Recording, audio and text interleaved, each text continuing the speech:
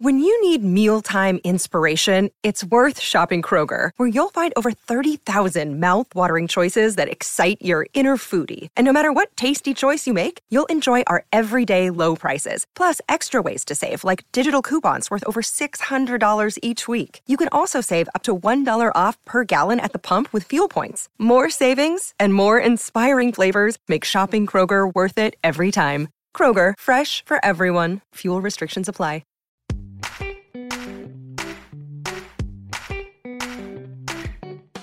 Welcome to Theodora Speaks. Today's conversation is a special one. It revolves around a woman in tech turned entrepreneur who grew up in the United States and now in Switzerland, near one of my most favorite music artists, Tina Turner. What if I told you that only 2% of the 2% of funded women by venture capitalists are Black? And what if I told you that today's conversation is with a woman in tech who's in the top 1% of the 2% of Black female executives who are breaking the mold? Jaquel Amenkona Horton is an entrepreneur.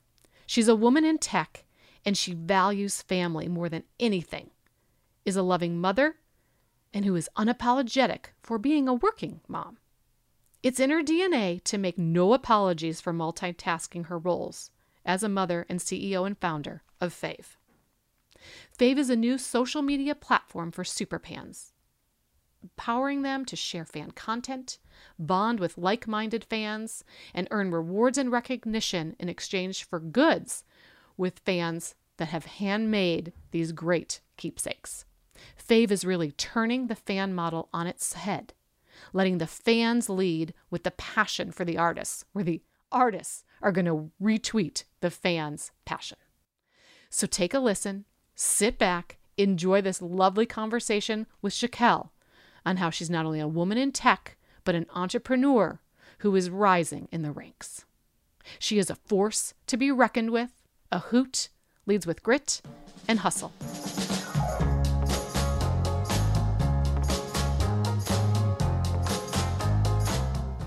Today's career reinvention topic revolves around a woman who is breaking the glass ceiling by leaving Google and YouTube to embrace the great reinvention during the global pandemic to launch Fave, a social fan platform and marketplace that allows fans and music artists such as Bruno Mars, Army, to Taylor Swift to engage and connect with their hooligans, Swifties, and Army on the largest super fandom platform in the world.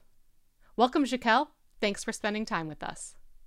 Hello, Gail. Thank you for having me. I've heard great things about this podcast. So happy to be here. Oh, excited to chat with you today. So when I asked a select group of people in your trusted circle, Jaquel, they described you as a woman who leads with conviction, is extremely driven, high energy, well-respected, and a hoot. Wow. That is very flattering to hear. That's amazing. Wow. Yeah. So they also said you're a huge Eminem fan. Totally. Yes. That's actually what has inspired Fave, because growing up, yes, I was obsessed with this man. I knew everything about him. I knew every word he uttered, every lyric, every interview position he made, and went, like, honestly, I just immersed myself completely with his world. But I think that like teenage obsession obviously did something well, because it led me to realize, hey, there actually is a big space where we could better utilize and better capture these fans that are out there who, like me, are sitting there completely obsessed with somebody, yet don't have many ways for them to actually exert that obsession, right? It's like I was literally printing papers wasting all my ink of my parents' computer and having those just posted on my wall, right? It's like what was the store back then? Like Staples and Office Depot. They got all the fan money that I had because I wanted to use all their ink. But, Eminem and the team and everyone like barely got anything from me. And I thought that now moving into the music industry, that was such a mismatch. And there was so much more that can be done to better leverage the super fan in there in all of us. So yeah, I definitely was an Eminem fan. What a great story, stemming from being a fan and being passionate about music to where you are today. Yeah. So in life, Shakel, what keeps you motivated? That's a great question. I'd say a couple things. One, absolutely, and kind of first and foremost is my family. I am a mother to two young girls. One is 2 months, and another is 3.5. Wow. And so, without question, their smiles, their cheers, their jumping up and down, saying "mommy," like coming over to me. Well, at least the older one for now is the driving force. And I've said before that the what a lot of people think is, oh, okay, you're a mother now, you're going to slow down from work, you're going to kind of take a step back and pay her back. But that's actually the opposite. It motivates me 10 times, 100 times more to go even crazier, hustle even harder in my work and in my career. And so I think that absolutely is a motivating factor. And then maybe the other one, this is kind of silly to say, but myself, not in the way of like, oh, I'm the best, cheerleader of myself, but rather I really am motivated to continue to watch myself grow, see me have this growth mindset and continue to better myself and grow deeper, gain new skills, et cetera. And so I think that innate drive to keep pushing and growing is another motivator for me. You and I have being a mom in common with two littles. So mine are under 5 and 2 girls as well. So they're gosh, yeah. I know what you're saying about them being our motivation, because they truly inspire me to bring my best self and to try to leave a good imprint for their legacy. That's exactly it, right? It makes you feel like you want to misstep a little bit less, and you want to make sure that you are a good example and that they have something not even just to you leave behind for them, but rather they say, oh, cool, that was cool, mom, that was cute, I'm going to be 10 times better than you, right? And so I think that's actually where I want to make sure that they know that not only can they be 10 times better than me, but they should be, right? And they have that motivating factor, just like I did. I love it. I love it. So you've reinvented yourself recently. And so if we can talk about maybe some of those reflections from Google to YouTube to now Fave, you're in the hearts and minds of the creator economy and the music industry. You were born in the United States and you now live in Switzerland. So what brought you overseas? Yeah. So what initially brought me overseas was the role that I was in before this. I worked for 7.5 years at Google, and at YouTube, there is a creator team, the product team that runs the create and engagement, things like this. That is based in Switzerland, which a lot of people don't realize. And so I moved over here thinking that, okay, there's of course this team that is, aiming to get me over there to try to run that team. But there is this whole world out there that is this amazing, amazing oasis of high quality of life, beautiful scenery, everything. And so the team was initially going like, okay, Jaquel, like, here's the reasons why you should come. Also, Switzerland is very nice. And I was like, okay, you don't have to convince me on Switzerland. Switzerland is amazing. Maybe the team, let's see. But it absolutely was a good fit for both sides and have adored it. It's just amazing to live here. So I've heard amazing things. I have yet to be in Switzerland, but my favorite music artist lives on Lake Switzerland. Okay. Tina Turner. Yeah. Do you know her? Yeah, her and I just had coffee this morning. I'm just kidding. Oh my gosh. But yes, that is absolutely the thing that people want to see when they come. And if there's we know like where on the lake she lives. It's on the other side of the lake called the Gold Coast, which is the fancy part of Switzerland, or Zurich. And yeah, she's a sight for people to try to see, I should say. Oh, I love her so much. I was her for Halloween, wig and all. Look at that. See, super fan in you as well. That's right. And my 4-year-old is like, "Ooh, mommy, I like Tina Turner." I said, "Okay, Okay. that's a good artist to like." That's great. So speaking of daughters, we were talking about your daughters a few minutes ago. And Jaquel, I respect you so much because you pride yourself on the no mom guilt. And I got to tell you, so many of us have that, including myself. And so you make no apologies for the new hybrid work model we live in. And oftentimes those work-life integration lines get very blurred. And I heard you have your daughters often join you on some conference calls and you just integrate them right in and business as usual. So talk to us about how you deal with that mom guilt. Yeah. Yeah. I mean, I think like you pointed out, I really try not to have it. The reality is, of course, you hear your 3-year-old, bouncing up and down on the side of your room. I've often had people pulling me off screen, right? Like my daughter saying, come on, read to me, play with me, which that I would say is what brings me the most guilt of like, I know that she wants to hang out with me and be with me. And now that she's growing, she feels so old to me. She knows, she's like, Mom, you gonna go work? That's what she always says. Even if I pick up my laptop and start walking upstairs, she goes, Mommy, you gonna go work? And it's been times where I've been doing that just to, go put it away, right? So that I can come back downstairs and hang out with them. And it breaks my heart when it's like, oh no, Naya, I'm coming down to hang out with you.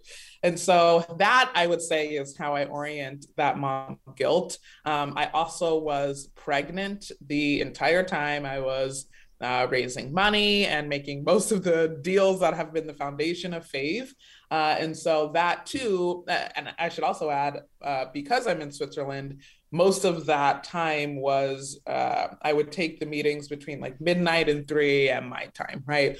After finishing a whole day of work and obviously caring for my 3-year-old, doing dinner, all of that stuff.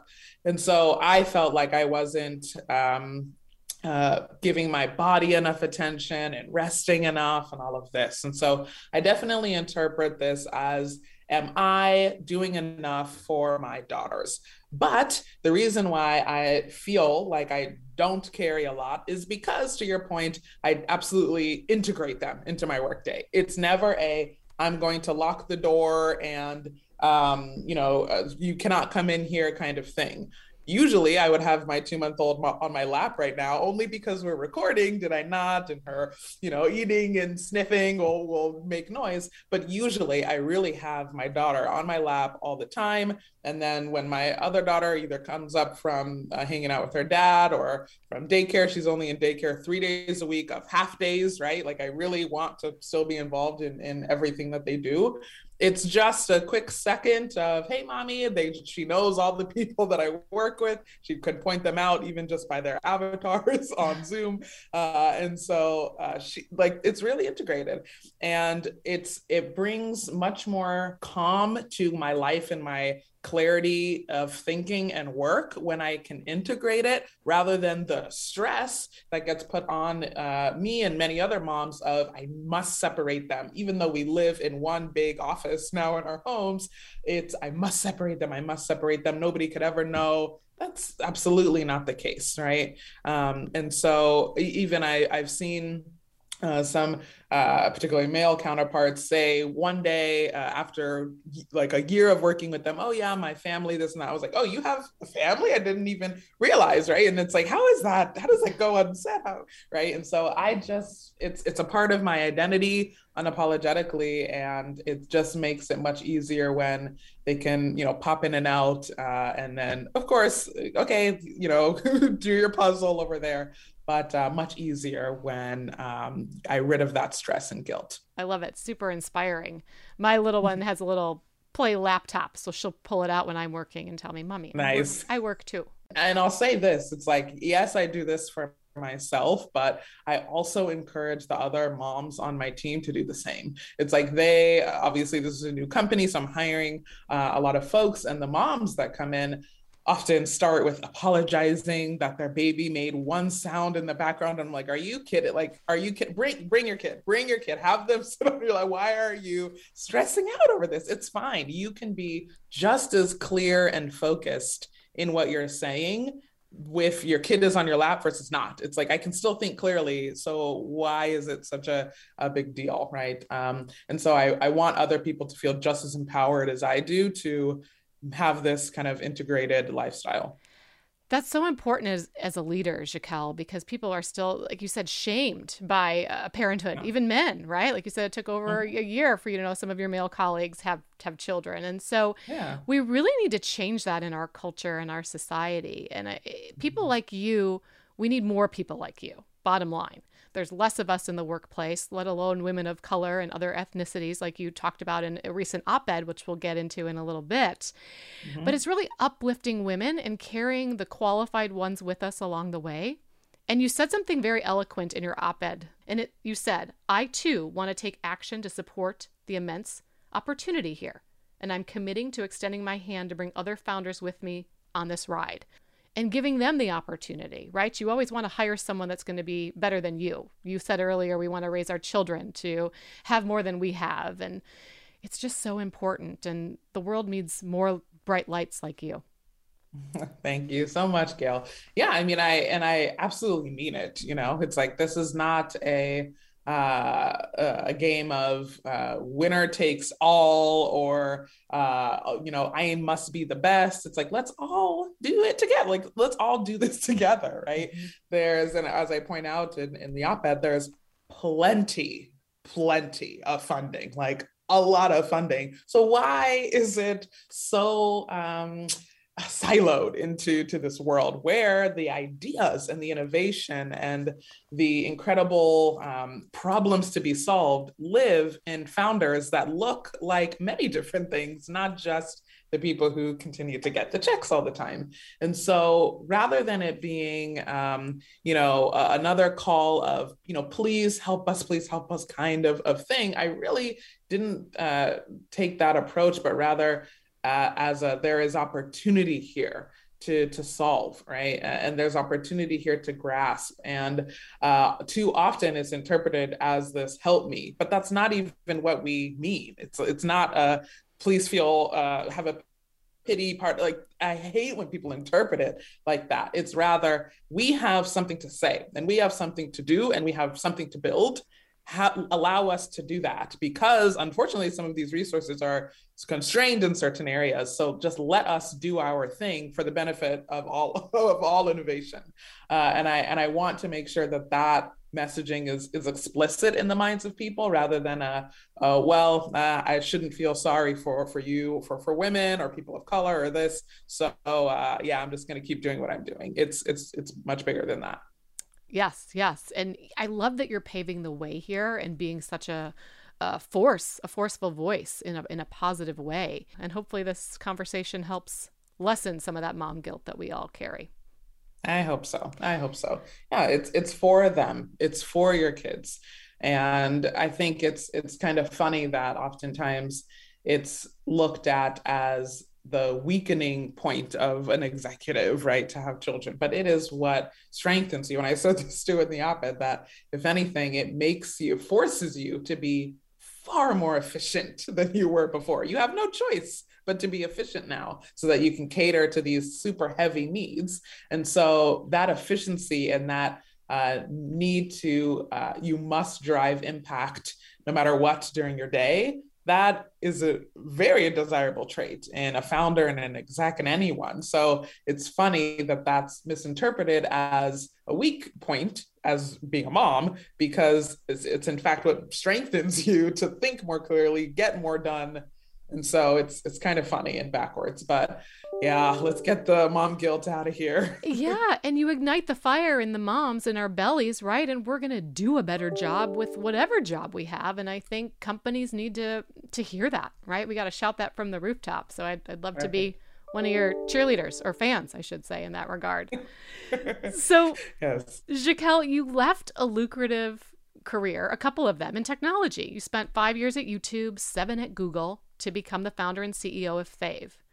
And nonetheless, during the global pandemic, in a period of time that I like to coin the Great Reinvention. And it must have been tough, risky, scary. So tell us about that journey. Sure. Yeah, definitely was a big, big debate. even I know we were going to close out the mom topic, but it interweaves into everything. I also have these kids that and a family that I have to make sure are good and stable. And, you know, I always had this entrepreneurial desire in me from, you know, from going into college and entering college, right? I knew I wanted to start something and be my own boss, all of this. I didn't back then because it's like, okay, I literally have to sustain myself. I don't have the luxury of, you know, okay, you know, parents, like if everything falls, like I'll just, you know, move into your house and have you pay. I didn't have that option. And so I had to make sure that I was good before I could match that insight that I've had, because as you can imagine with Fave, having a place for fans is an insight that I had a long time ago, but just didn't do anything about, and watched left and right and said, okay, somebody's going to do this. It's okay. Like I'll just watch from afar, and nobody did it. And so I was still able to take that entrepreneurial fire that I've had in me, but at the intersection of when I felt comfortable financially to say, okay, I can afford to like take a risk and invest in myself, right? And you know, pave the way to have this yield more dividends than I'm getting in my current role. But it's easy to say, very difficult to do, right? And so tactically, I made sure that I could start working on the idea while I was still employed. First, like getting a signed agreement from Google saying that this idea is mine and I own it, and made sure to do that before I invested anywhere. And then once I had that, started working with a couple of engineers and a development shop in order to kind of get out the thoughts, right? I started interviewing a bunch of fans. I started getting product plans together. At Google, I was a product manager, so I was able to kind of have that role and really dive in there. And then it just was really about making sure that we're solving a key problem for fans before I determined that the risk was worth the jump, right? If this thing I had, this insight I had been sitting on was no longer relevant, or wasn't as cool as I imagined, or didn't have a huge, venture scale opportunity, it would have been a fun, thing that I did over the pandemic, but I would have let it go, right? It would have been a bit too risky. But as soon as I started, it was like, oh no, this is like this, the world can have this and needs this, and fans want so much more, even more than I went in thinking about. And so that encouragement for me, and like I said, that motivation, that self-motivation to keep growing, was one that said, hey, Jaquel, you have to not only like do this for the fans, like actually make this work for them. Since you're passionate about making this happen, you also need to take that jump and know that you've set yourself up in a way where if all fails, let's say, you can come back. You've made great connections. You have a good reputation. Like you can lean back on this, and you worked for that. And so now it's time to invest in you.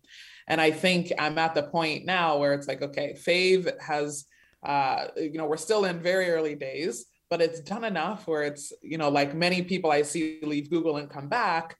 It's not just a 1 year, set of learnings. It's like, oh no, this is like, we're going to hit something. This is going to work. We're going to find our path. And the path that we've even already found has been one that I can see us sustaining. And so it ended up working out, but I think even if it didn't, it would be the best thing that I did in my career, I will say, because it allowed me to have nothing to fall back on besides my own gut. And that refinement of that gut, when you have no manager looking over you, no, 2022 OKRs that have been planned out for you from above, it's up to you to define what's happening. You really have to know what conviction means, and you really have to know what you stand for as a professional and as a person. And that alone has been the best investment in myself that I could have made. Yeah, I just like what you said there. Before you boomerang back, if you ever do, you're going to treat it like a boomerang. You're going to go far before you come back. Exactly. Yeah, and I left Microsoft So So you understand. I totally and I, understand. and I was so glad to hear that. Of course, it's like this reinvention happened in the beginning of the pandemic when many people were saying, okay, let me bake bread, let me take this as a step back, let me do all of this. And then there's a couple of us that said, no, let me invest in myself and let me see and let me leave this cushy job where I'll be fine, right? In order to make what I'm super passionate about happen. And I have so much respect for you that you did that. I forget that I'm one of them, but I just love the people who had, took this chance and did that, because you see it's working and you seem happier, happier than ever. Yes, I am, and I respect you for that, and I'm proud of you for that. And we need to hear more stories like this. And you went back to talking about your jump, your risk. And I think oftentimes people see, Jaquel, fave, success, right? You've made it. But they don't see the hard work that goes into it, the time, the years. It's not just a jump off a diving board. It's a calculated risk. It takes time, one foot in front of the other, step by step, before we leap. And I think it's really important to paint that picture to people that are maybe wanting to take that risk and reinvent themselves, but are afraid. Mm-hmm. Yeah. And like I said, I started this while still working because I was not ready to take the risk of just like, okay, I have an idea. Let me leave Google and go do it. Nope. I'm sorry. There are many who could. I still couldn't at that point.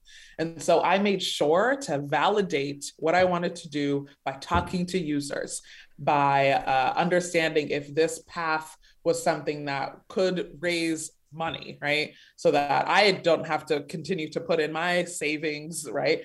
That I could, allow other partners to come along this ride with me and then help fund this idea. I made sure that we had a timeline that would be feasible to get out so that by the time I did leave Google, I could have gained early data to help validate that the ideas that we have kind of sitting, the conversations that we had with users weren't just idealistic things, but actual data around the scenarios of when you use this app, you meant what you said in that interview, right? You actually engage and you want to share it with friends, etc. And so I de-risked a lot to make sure that it actually was a viable path before saying, all right, it's time for me to go. And of course, given that, I balanced both, right? Like I was still killing it at work while trying to establish this business to make sure that there was nothing like left, but I had to, I had to do it. And it was worth it, again, to make sure that it was a good path ahead. Yeah. So you were launching Fave, you were still at Google, and you were a mom. That's 3+ jobs right there, in my opinion. So dare I say, as you were thinking about that calculated risk, Jaquel, you were Googling. Did you Google it? Because I was binging it. I was binging it. No, I was Googling, sorry. But no, I mean, that leads to a whole nother set, right? It's like, I had no idea about fundraising world, many things that not in the startup world before entering this world, right? Like I didn't know what Series A meant or what a seed round was or a convertible note, or like I had no idea what any of these things were, to be frank. And now I can teach a class on it, right? Like you Google, you YouTube, you do all of these things to educate yourself and invest in your own self, so that when you are faced in these conversations and you are the one where everyone's asking you, okay, what's your valuation? Like, how do you calculate? How do I calculate that? Right. So I had spent a lot of time watching other founders, watching investors, watching like Y Combinator classes, like watching all of this frankly free resources to make sure that I was set up to invest in myself so that I can be far equipped when it came to this. And once again, that super paid off. Yeah. So let's talk about this. Tell us about Fave. For someone that maybe doesn't know what Fave is. Yeah. Yeah. So Fave is a social platform that is dedicated to superfans.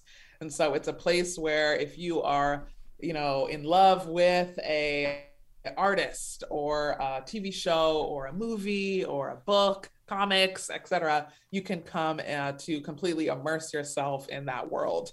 It allows fans to create immersive content and share with other fans. They can connect and bond with like-minded people, those who you walk into a room and you say an inside joke from your fandom and they just get it, right? Like you don't even have to say much further. It allows them to compete in fun challenges and kind of prove their way toward recognition and earning exclusive rewards as fans. And then we also have a marketplace that's fan to fan, where fans who have been inspired by their favorite artists or creators can come there and create fan-made merch and sell them to other fans, right? Where fans can get kind of unique pieces where it's different from what's in the official merch store, but instead, let's say a friendship bracelet with, like in the case of BTS, the word like Namjooning on it, or a serendipity, which is something that means a ton to people in the fandom. But if you are outside of that fandom, you have no idea what it is. And so people have loved to get these kind of unique pieces from Fave. And so we've been so grateful to see that because our approach is in kind of building the platform bottoms up, like fan first, where we partner with fans in order to create this and not just having the artist like tweet out, okay, come here. We're relying on the artist to be the one giving all of the content, which is the case in all the other social platforms. We have the fans drive this, and we have been able to establish amazing partnership with fans. We have interviewed a bunch of fans to understand their story, how they became fans, how they met the artist at this point, how they ended up going to the AMAs, like things like this, right? And really unlocking that a new conversation that fans have been seeking, and have really hit a nerve with this kind of fan economy and fan ecosystem that we're excited to be a part of. And so once again, tip of the iceberg that we have so many goals and visions to really leverage what we can build with technology and make an amazing world for fans and fandoms. But yes, this is just the start of the platform and what we're aiming to do. So cool. And I love that you really take the fan model and flipped it upside down, which is really, really cool, where the artist should be retweeting what the fans are saying, not the other way around. Exactly. That's exactly it, right? Like right now, they just have these heart or like, right? Or comment, like these super small actions, but there are these people with deep stories behind that heart, and a reason why they do that. And those stories are just completely lost. Or there are people who are sharing some of these stories, but the artist is missing them. They aren't seeing them, or they have to dig through DMs to find them. They don't get to partner with the fans to do anything, right? And so again, just making these connections to come together is really where we're seeing the big opportunity. Cool. So I want to ask you, if Fave existed when you were an Eminem fan, what merch would you have contributed? Oh, without question. Okay, so I already thought about that. No, what I would have done. That's an amazing question.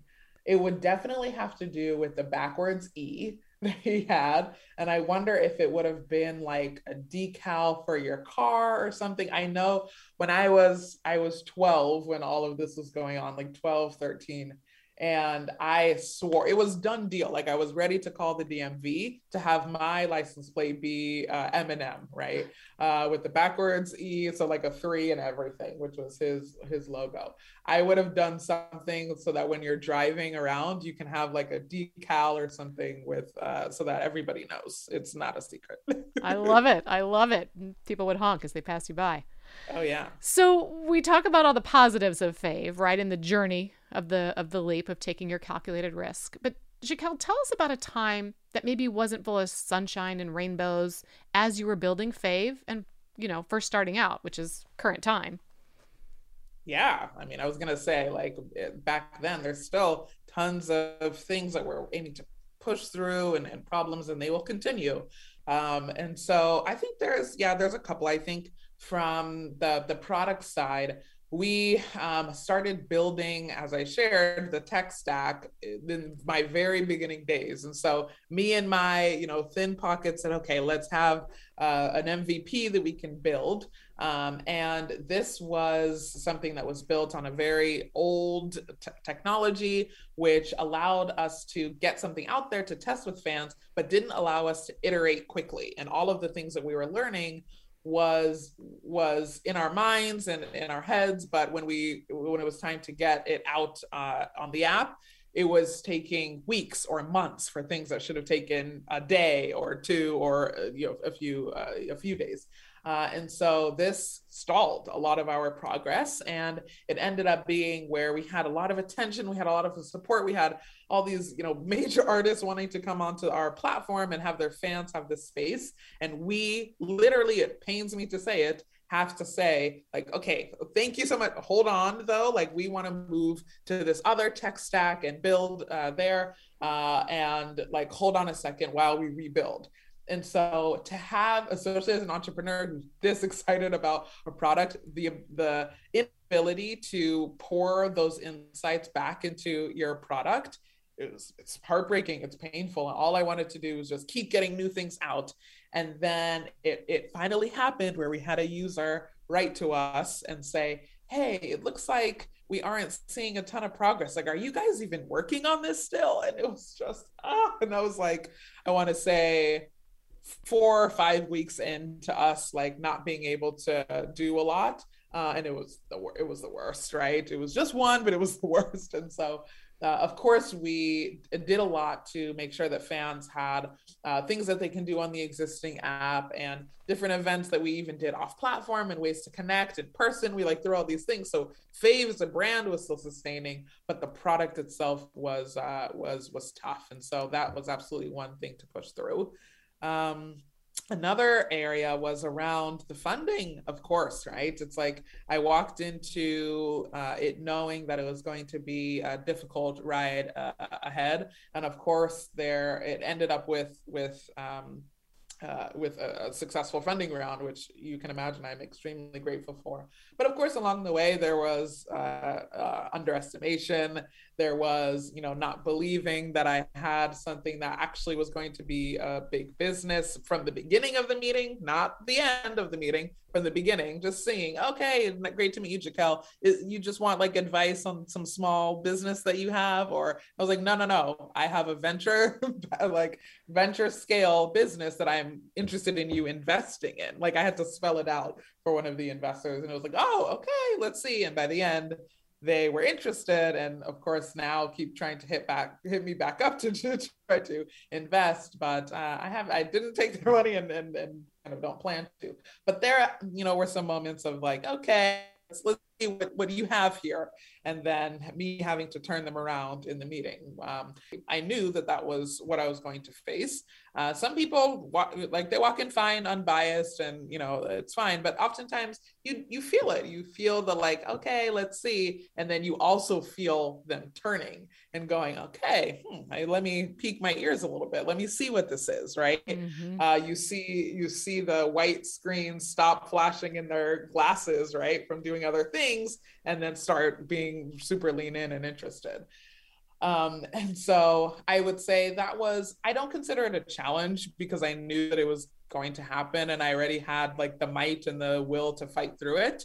But it, of course, is one that is something I giggle at during the middle of the meeting, like, I have something that I think is interesting for you, and you now think it is interesting too, even though you had a different outlet in the start. So, you said to me that I gave you chills. You just gave me chills, because I can picture that meeting right now. Oh, pretty Jaquel, this sounds like a cute app. And then the more you spoke, right, and the vision and the dream and the body language of leaning in, right? The magical moment right there. And it's such an important one. And I think it's important for the listeners and me to discuss with you. We got to break it down, drill it down to the numbers. So you are in the top 1% of 2% Black female executives breaking the mold. And on one hand, that's super exciting, but you also said in your recent op-ed, it's also a little bit, I don't know if you use the word sad, but it's a little sad to me. Because to put it into perspective, you said 2.4% of women receive VC funding, so venture capitalist funding. But of that subset, it gets worse. Only 1.2% go to Blacks, regardless of their gender. So only 2% of the 2% funded women are Black. Yeah. Holy cow. Yeah, it's insane. And it's like, why is it not, thousands or hundreds of Black women? It's literally, it just broke through 100. It just this year broke through 100. It's insane, of all time funding, not this year, not in the last, 5 years, of all time. It's insane. And so, and yeah, this is for those who have raised over $1 million for the life of their company, I'll add, right? So it's all time life of the company, just a handful, literally, of, you can imagine it might even be more, hundreds of thousands, if not like millions of founders who get funded.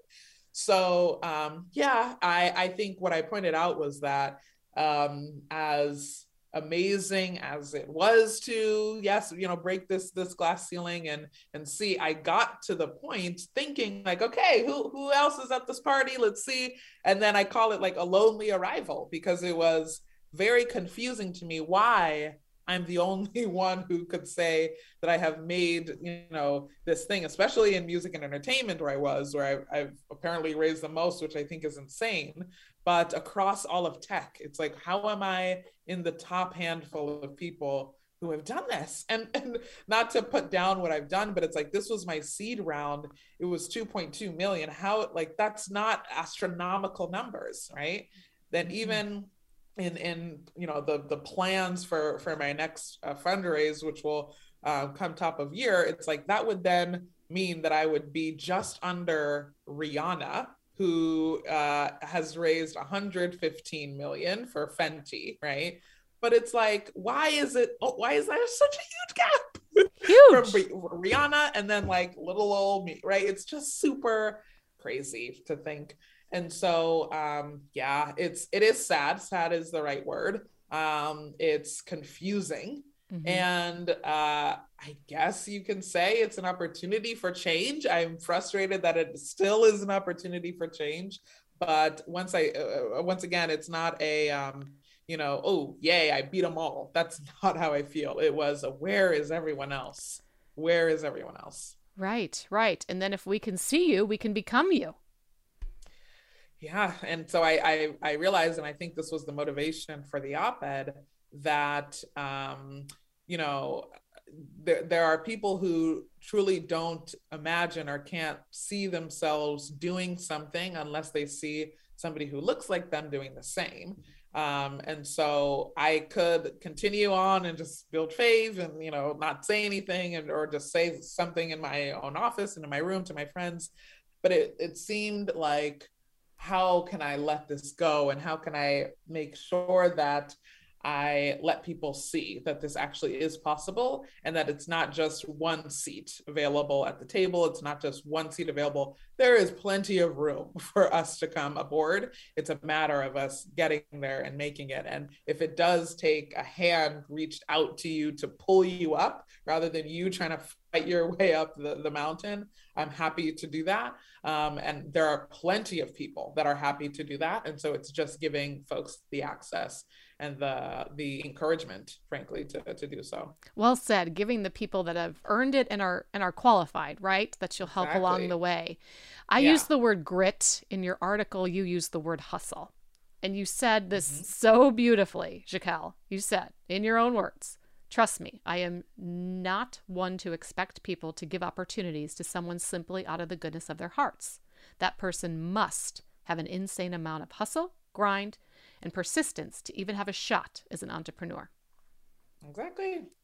Exactly. Because I think, again, it's too often people think that a diversity play or a call for action for these kinds of things is because we want sympathy or we want people to fill slots just for the sake of doing it. And it's not that. It's because if people have gone through these struggles where they've been underrepresented and had to fight harder, you can imagine that they work 10 times harder. They have no choice but to fight through all of the things that they have done and work their way toward that same place that maybe other people who haven't had to have, right? And so it's for the people who have that hustle, have that grit, right? Have that drive in order to make it happen. And then when they get there, it's like, you got to see that. You got to respect that. You can't take that as, okay, they just waltzed in here. They like clawed their way there. And if they did that, imagine what they would do with a business. And I think that's that realization and that eye opener that I want people to have, that this is not, same old, same old. This is somebody who must want it if they even made it to talk to you. So you better give them that respect and realize how that will translate into what you would invest in. Absolutely right. And it's not being likable. It's about being respectable. And I love that you just used the word respect there. And oftentimes, you said like the check the box activity, that's what got our culture, society in trouble in the first place. Yeah. Right. And then I don't know about you, but sometimes I would always feel like, oh, I got the job because I'm a woman. No, bleepity bleep. I earned it. Right. Exactly. Yeah. And I think that's, it's maybe even controversial to say, but sometimes when the diversity initiatives would come out, I would get a little bit shy because I would think that my colleagues would think that it was, oh, that's why she must be here, is because she fell through one of these programs that they're doing. I got hired at Google before they started like formalizing all of these things, and we all had careers before this, right? And so I think now that a light is being shined on it more, it sometimes even does the opposite effect, because it feels like others will look at you and say like, oh, you're the one filling the quota. But we know, right, that that's not the case. It doesn't work like that. As much as it's positioned that it worked like that, it doesn't work like that. And we still had to fight our way here. And so, yeah, it's a give and take. It's a tricky spot, but it's a give and take. Well, I'm going to throw a little fave in there. Back in the 70s, they made a song about the hustle. Exactly. You see? We got to channel that a little bit, right? And, you wouldn't be a top award-winning entrepreneur if you didn't have that hustle. You're in the top 100 young entrepreneurs in the world, to the top 50 women product managers in Europe, to most recently being named on the esteemed Forbes 30 under 30 list. So congratulations. Thank you very much. Thank you. It's all just that hustle, and it comes with the might and the motivation that you had pointed out at the start of this talk, and so it's humbling to see the recognition. But yeah, I'm just passionate about all this. So Jaquel, this conversation has been enlightening, moving, more so than I even thought. You are resilient. You're a hoot. You know how to hustle, probably dance, and with your work ethic. So all of your experiences have left a lesson that changes the way you think about reinventing and the way that you prioritize flexibility in the workplace. So Jaquel, what does career reinvention mean to you? Well, thank you again. Career reinvention means that you give yourself a shot. You give yourself a chance. You all know in the back of your head what it is that you've been curious about, what it is that you want to try. And you also know that it's been something you've tried away from, or maybe you're not quite there. You don't have all the skills to do it, or it's not something that you should do. People like you don't do that. And that's where you need to find the thing that you think qualifies for that and say, nope, I'm going to position myself in that. I'm going to walk into those shoes and I'm going to do it. And it's not, okay, let me start it as this mega, person, fill in the blank of your goal there, but it's starting small. It's watching those YouTube videos to educate yourself about how to be in that space. It's going to talk to one person, two people in the space to get the realities of what it's like. It's going out to talk to a user of a product that you want to sell, or an app you want to build, and see really what their problems are that you can refine. And it's those baby steps toward it. And next thing you'll know, you'll find yourself in those shoes exactly. And so that's what I imagine as reinvention, is really taking that jump, small, but taking it and starting to walk toward what your goal is. Well, on that note, I wish you continued success, and thank you for sharing your story and your spirit with us today. Thank you, Gail.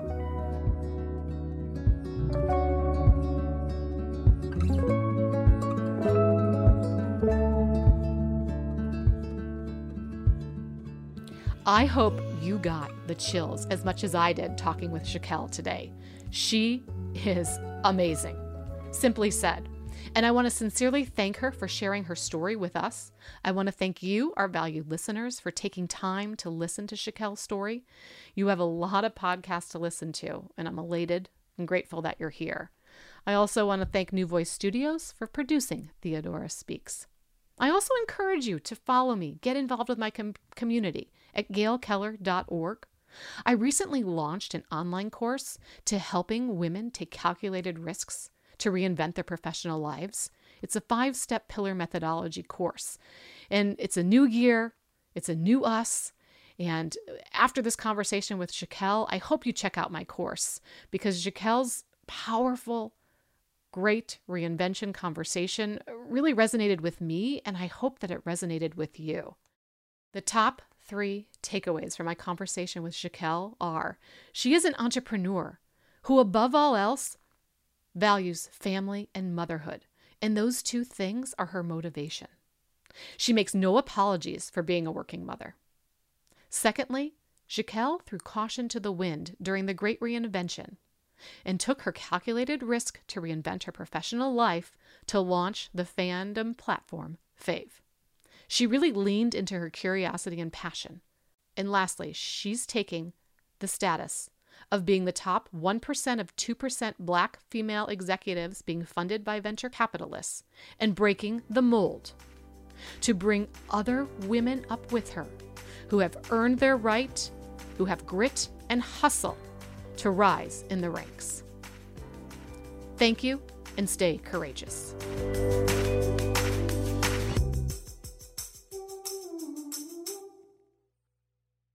This podcast is a part of the C-Suite Radio Network. For more top business podcasts, visit c-suiteradio.com.